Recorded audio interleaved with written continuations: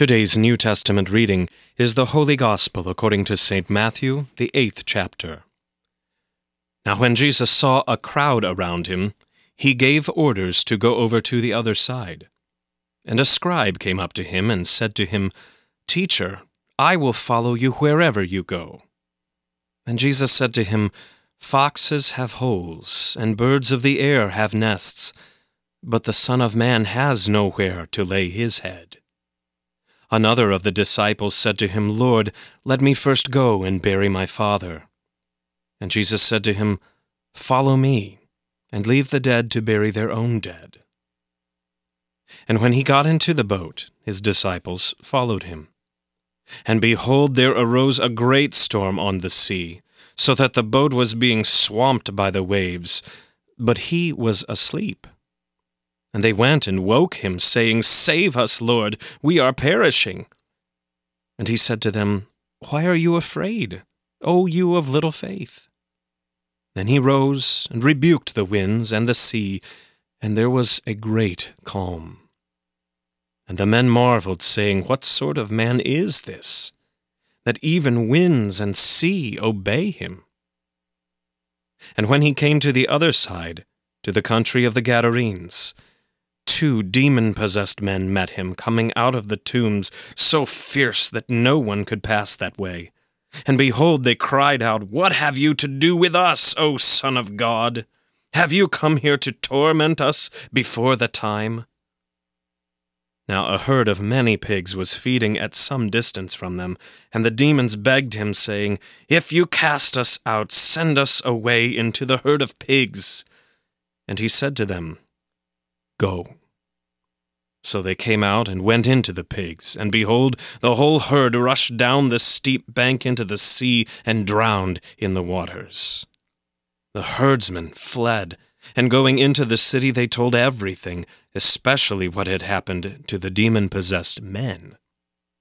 And behold, all the city came out to meet Jesus, and when they saw him, they begged him to leave their region. This is the word of the Lord.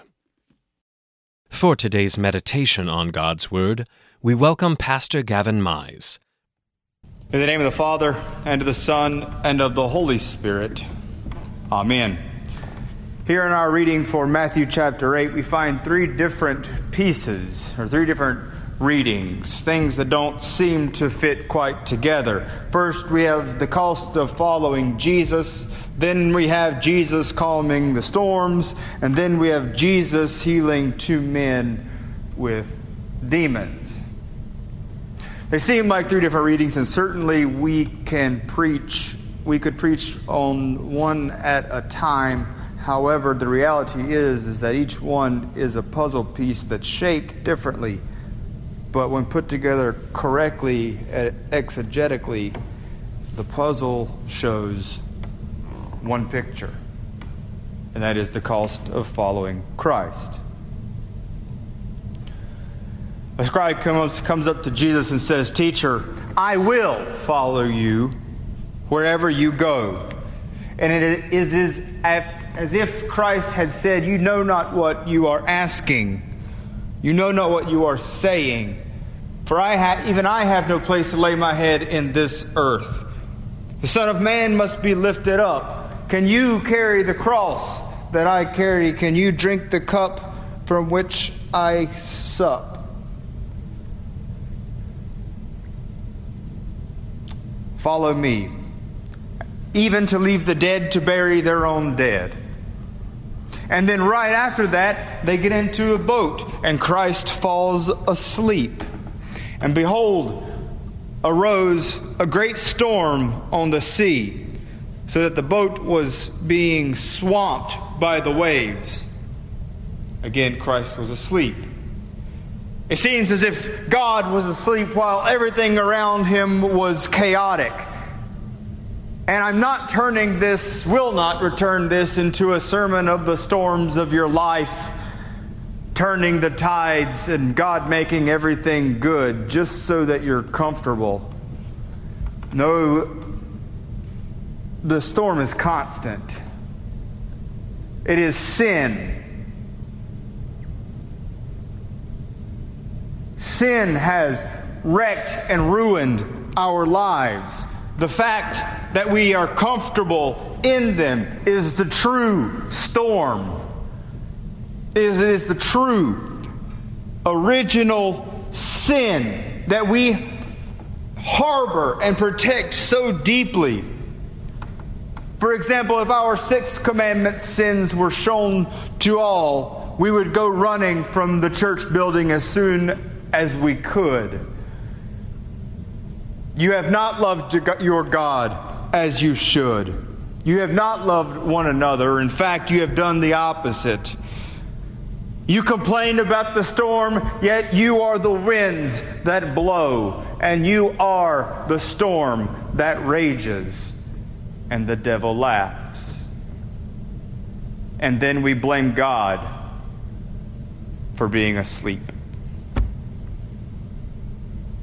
Or, to put it in Taylor Swift's perspective, or whoever it was, Jesus, who takes the wheel, being asleep at the wheel. But even Christ said, "Why are you afraid, O you of little faith?"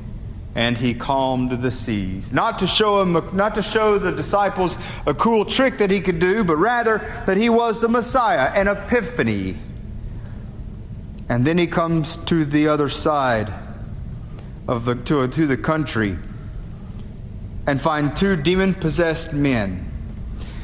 And even the demons recognize Christ, saying, "What would you do with us, O Son of God?"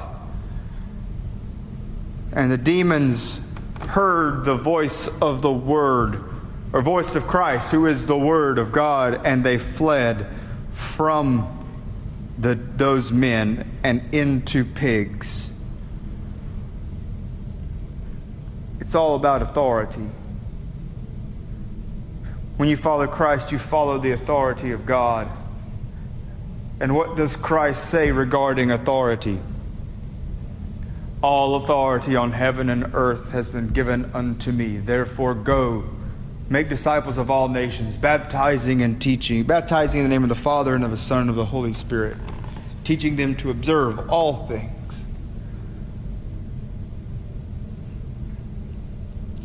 And so the cost of following Jesus means that you die the death of Christ in baptism, and that you are arisen.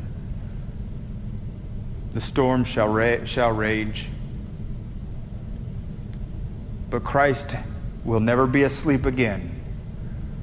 For when he died and he entered into the ground and he slept for 3 days, he arose the victor from the dark domain, and he lives forever with you saints and forgiven sinners to reign. Alleluia, alleluia. Christ is risen. He is risen indeed. Alleluia and amen.